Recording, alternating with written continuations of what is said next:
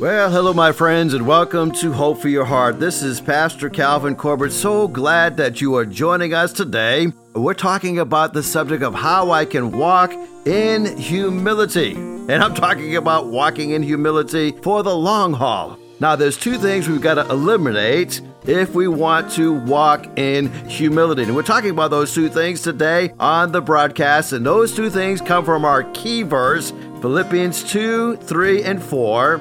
And Paul says, do nothing out of, number one, selfish ambition, and number two, out of vain conceit. Rather, in humility, value others above yourselves. You know, I read an article, and it was a playground scene that turned tragic after a woman was shot and killed after a basketball game. This happened in October of 2022.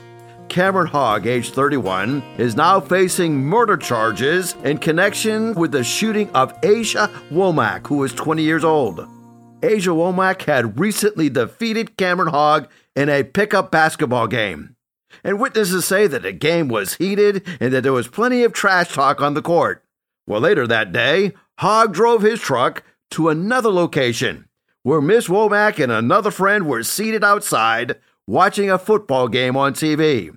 When Hogg got out of his truck, Womack stood up, ready for another confrontation. But instead of saying a word, Hogg pulled out a firearm and shot her 4 times. Her mother said, as she lamented the killing, that there had been nothing between these two. They were actually friends.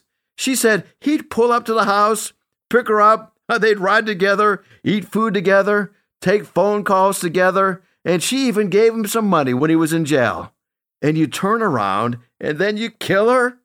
It was senseless for him to kill his friend over a basketball game.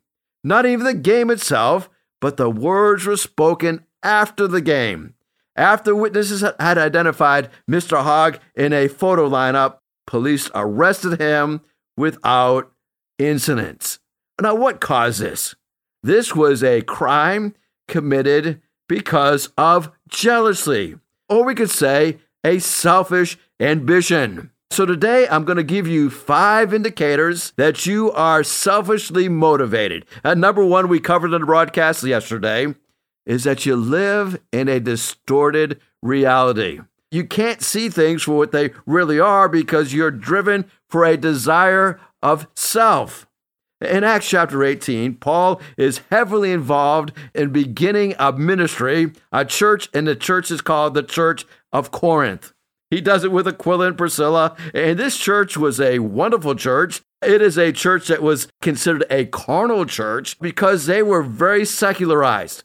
So when they came to Christ, they had a lot of baggage.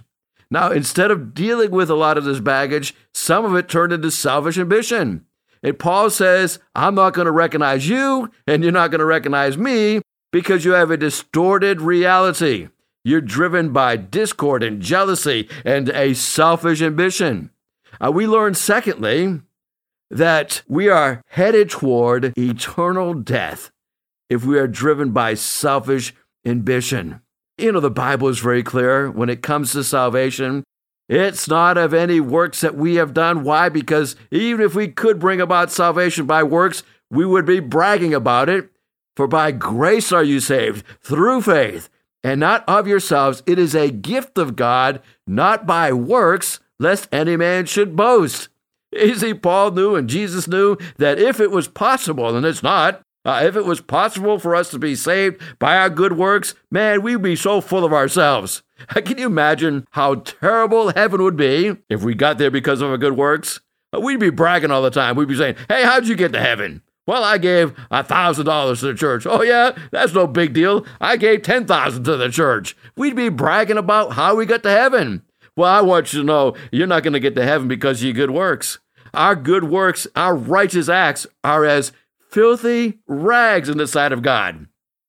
We're not going to be saved because of our good works.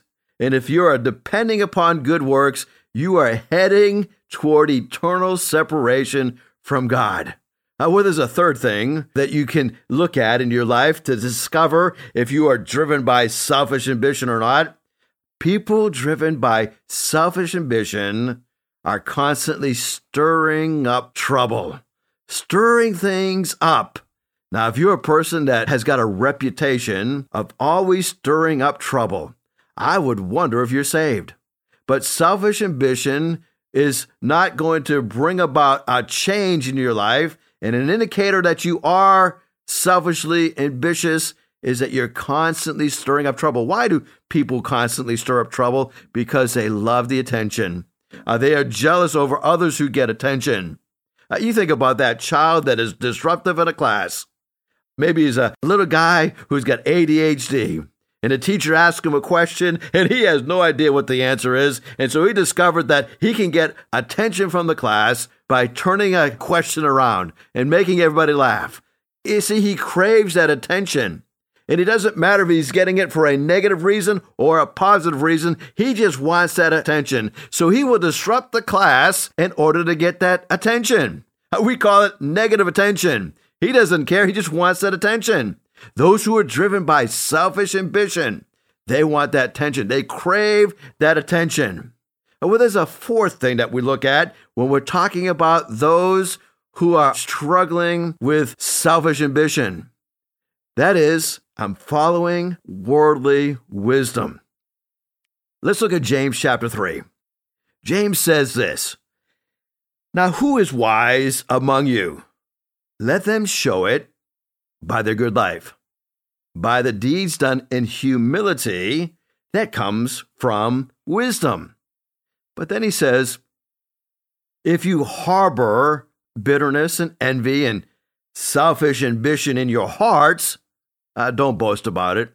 Don't deny the truth.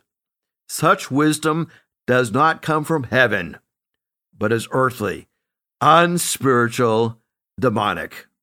You see, when we are selfishly driven, we are following worldly wisdom. Selfishness moves you to compare yourselves to others. Where God celebrates you, and godly wisdom will allow you to celebrate others and their success. Maybe a better way that we can understand this is by looking how Jesus addressed how we should be living our lives and how we should exercise the authority that we have. Matthew chapter 20, verses 25 to 28. Jesus calls them and he says, "You know, the rulers of the Gentiles, they lord it over them, and their great ones exercise authority over them." But then Jesus says, "It shouldn't be that way among you, but whoever wants to be great among you must be your servant. And whoever to be first among you must be your slave." And then he says, "Even the Son of Man didn't come to be served, but to serve, and to give his life as a ransom for many." Now here Jesus is doing a contrast. He says, worldly wisdom says you got to rule over people. You got to lord over them. Use that exercise. Use that authority. Now, I always say that when a small person is giving a big issue of authority, it goes right to their heads. I've had several people that I've known. They did great at their job until they got a major promotion. And all of a sudden they had people under them, and it went right to their head. They used that authority to lord over people. But Jesus says it's not so among us.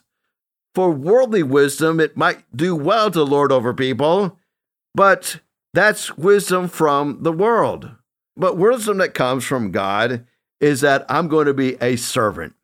You want to be great in God's kingdom, be servant of all. Whoever wants to be first must be last. Jesus gives us this example. He didn't come to be served, but he came to serve, and he gave his life as a ransom for many. You will never be a person of humility if you are motivated by selfishness. You see, selfishness moves you to compare yourself to others, where God moves you to celebrate what others are doing. You see, following worldly wisdom will always leave you without humility. Well, there's another thing we got to look at. We talked about that if I'm selfishly driven, I've got a distorted image of reality. I can encounter death, eternal separation from God, one that will constantly be stirring up trouble. I'm driven by worldly wisdom instead of godly wisdom. And then number 5, when I am a person that is driven by selfish ambition, I am actually practicing evil. We look further down in James chapter 3, in verses 16 and 17, where James says, where you have envy and selfish ambition, there you will find disorder and every evil practice. But the wisdom that comes from heaven is, first of all, pure, and then peace-loving. It's considerate, then submissive. It's full of mercy, good fruit, impartial, and sincere. Now, a mixture of good and bad will always turn it into bad. Let's say I have a bottle of water here and I said, hey, this is a 99.9% pure H2O, no impurities whatsoever, except I'm going to put 1 drop of cyanide in that water. And I don't know about you, I'm not going to drink it. You say, man, it's only 1/10 of 1%. It's not even a full percent, 1/10 of 1%. The rest of it is pure. Won't the pure cancel out that cyanide? No, it won't. You see, a mixture of good and bad makes bad. He said that godly ambition is being radically God-centered. Radically self-centered means that I am pursuing everything for my own agenda. So what does it mean to be radically God-centered? It means that I have a godly ambition, not a selfish ambition. And the neat thing about having a godly ambition is that godly ambition ends with us reflecting God's glory. Selfish ambition ends with us reviling His glory. You know, perhaps the greatest example of somebody who was selfishly ambitious is Satan himself. You know, it's harder to imagine a bigger ambition than saying, I will be like the Most High. But what was the problem with Satan's ambition? It was not radically God-centered. Instead, it was radically self-centered. Satan set himself up as a rival to God, and he sought the glory apart from God. And then Satan tempts Eve, and tempts Eve the same way in the garden that he was tempted. He says that God knows in that day that you eat of that fruit, you will be like God, knowing good and evil. Satan wanted Eve to be like him, to be like the Most High, that desire to be like the Most High God. Well, what is humility? I used to think, well, humility is thinking, less of myself, like a lower image of myself. Get off my high horse and think lowly, right? But really, it's not spending time thinking less of myself. It's thinking less time of myself. Spending very little time thinking about myself. It's not thinking about myself at all. That's really what humility is. You see, Paul says, do nothing out of selfish ambition or vain conceit. Rather, in humility, value others above yourselves. It is another step, right? Not only am I not thinking about myself, I am looking to the interest of others, not just my own interest. And so a mark of humility is that I am valuing others as more important than myself. Now, this is a tall order. I don't think you can do this unless you're spirit controlled. Paul says, in humility, value others above yourselves. And now the difficulty, I think, that most of us have, and I'll put myself in this category. I don't think I'm way better than anybody else. I think I'm just a little better than somebody else. Kind of reminds me of a couple that I was sharing the gospel with, and their home is in the shadows of a prison. And they kept referring to the guys in the prison and says, well, we know that we're not perfect, but we're not like those guys. We're a little better than those guys. We're not quite as bad as them. No, humility values others more important than yourself. And I kept bringing it back to the fact that all of us are sinners. And then they finally said, well, we do keep the 10 Commandments. And I said, well, that's great. can you name the Ten Commandments? They couldn't even name the Ten Commandments. It said, how are you going to live under something that you don't even know what you're living under? I want you to know that if you want to live in a long-term life of humility, you must no longer live in a distorted reality. You got to be painfully honest of how you are looking at yourself. You got to realize that if I am following a selfish ambition, I can't be a follower of Christ. When Christ brings about salvation, I become a new creation. All the old is done away with. Everything becomes new. If you look at your life, would people say of you, you are constantly stirring up trouble? If they would say that of you, it's because you are selfishly ambitious. You are driven for a selfish agenda. Are you following worldly wisdom, or are you following the wisdom that comes from above? You see, selfish ambition leads to bitterness. It's harboring envy within your hearts. Don't boast about that. Don't follow that. Now, that wisdom doesn't come from a heaven, but it's earthly wisdom, and it's unspiritual, and it's actually called demonic in James chapter 3, verse 15. You see, selfishness moves you to compare yourself to others, where God moves you to celebrate others. So walking in heavenly wisdom is a wisdom that will allow me to value others more important than myself. And then we learn, number 5, that if we are driven by selfish ambition, we're trying to mix good with bad. We cannot be radically God-centered. We are always striving to be like Him, but we cannot be centered around Him. You say, well, all this is good. But what in the world is humility? Humility is considering others more important than myself. So I want to talk to you about 4 footings of humility. You know, we recently put a building up, and it had over 100 footers, but it had 4 or maybe 6 major footers that are holding up the significant weight of that building. And so I want us to look at one verse, and we're going to look at these 4 footers of humility. And that one verse is Philippians chapter 2, where Paul says, "Do nothing out of selfish ambition or vain conceit. Rather, in humility, value others above yourselves." Let's take that first phrase. Do nothing from selfish ambition.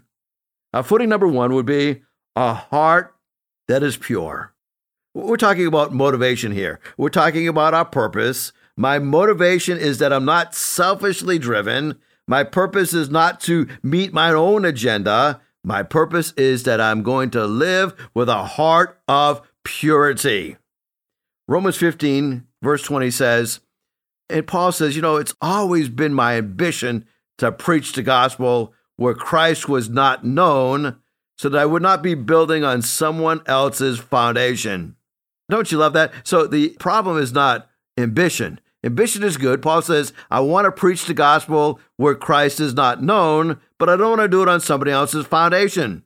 In other words, I don't want to come into a town and get members from this church and that church and this church and this church and put them all together and build my own church, right? I know. He says, my ambition is to preach the gospel where Christ is not known. I don't want to build on somebody else's foundation. That was his pure heart. That was his pure motivation. That was his pure purpose. Purpose is so important.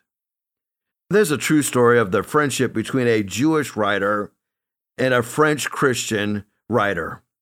And this Jewish writer was a Holocaust survivor. And when he was in a concentration camp, he was torn from his mother and his sisters and was forced to see his father beaten to death by Nazi guards.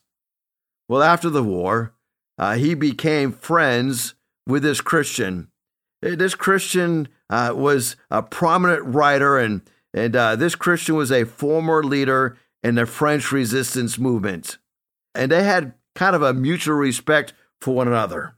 But this Holocaust survivor one day decided that he would spend some time with his new Christian friend with the purpose of asking if he could use that friendship for him to meet the Prime Minister of France. He says, this would be my motivation to meet with his friend, and I'm going to kind of use our relationship so that he can say a good word and put me in connection with the Prince of France. In a 1996 interview, they discovered that as these two come together, this person discovered that he was wrongly motivated. He realized that he didn't have a relationship with Christ, and he became a follower of Christ. And he recognized that he was wrongly motivated. He said, I felt so embarrassed when I became a follower of Christ.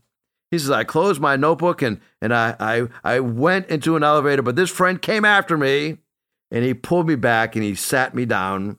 And as they're communicating back and forth, he just began to weep. He says, I felt like a criminal. I felt like I was using my friend, and I realized just how bad it was to use my friend. Well, that guy became a follower of Christ, and God turned him around. And God used his relationship with the Lord to give him a platform to share the gospel wherever he went. But he says, I'm no longer motivated for myself. I'm motivated for Christ. A pure motivation. You see, there's something else that you will notice if you are a Christ follower and you're walking in humility. You have a heart that is pure. You know, the heart is that part that nobody can see. The second thing that you have is that hope that is pure. You're not driven by conceit. You're not going on false assumptions about others. Now, if I were to ask you how you would personally define success, as a matter of fact, they did this survey not too long ago, and it was back in 2019. They decided they would go ahead and survey people and say, what is your definition of success? And they gave them two options, A or B. A would be a successful person is a person that has followed their own interests and their own talents, and they became the best they can be at what they care about the most. That's letter A. Or is success a person that is rich, has a high-profile career, well-known and well-connected? Now, which one do you think most people would choose? Now, if you choose option A for yourself, that's right. I mean, most people would choose option A and think that that would be the most accurate definition of success. So if you chose option A for yourself, but you thought that most people would choose option B, you are living under this collective illusion. So the question came from that 2019 survey of more than 5,200 people conducted on the ways of how Americans publicly define success. Here's the results.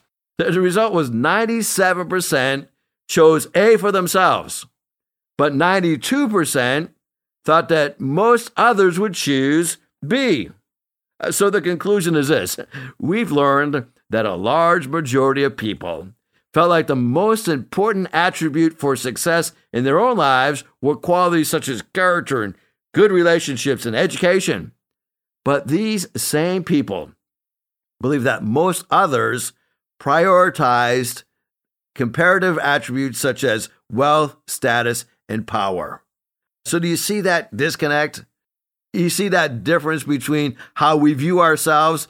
We're kind of conceited, and how we view ourselves. We think that we view ourselves a little better than most people view success. False assumptions about others. But if you're going to be living and walking in humility, you're going to have a hope that is pure.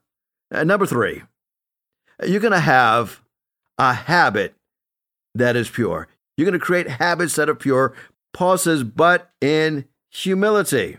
What is humility? It is that habitual quality whereby we live the truth through things. The truth that we are creatures and that we are not the creator. The truth that our life is a composite of good and evil, light and darkness. The truth that in our littleness, we have been given extravagant dignity. Well, I've got one final point. And in the closing minute of the broadcast, the last stage or foundation of humility is that I honor in my purity in honoring other people, where Paul says, count others more significant than yourself. That's the key. If you'd like to live a life of humility, would you take a challenge today? This week, I'm going to humbly count somebody else more important than myself. Maybe you could do this for your spouse. I'm going to consider my wife or my husband this week more important than myself, and it's going to be reflected in how I treat them. Maybe it's your children. Maybe it's a coworker. Maybe it's a neighbor. Maybe it's somebody you go to church with. I'm going to treat them more important than myself. I promise you, you will be beginning the habit of walking in humility. Well, thank you so much for listening today. God bless you. I look forward to talking with you tomorrow. If you'd like to hear this broadcast again, you can have a free download at buzzsprout.com/1890557, or you can listen on Amazon, Spotify, Google Podcast, and Apple Podcast. Hickory Ridge Community Church is located at 3320 Battlefield Boulevard South in Chesapeake, Virginia. Sunday service times are 9 a.m. and 10:30 a.m. We'd love for you to join us. For more information, go to hrcc7.org. And remember, no matter what you're going through, in Jesus Christ there is always hope for your heart.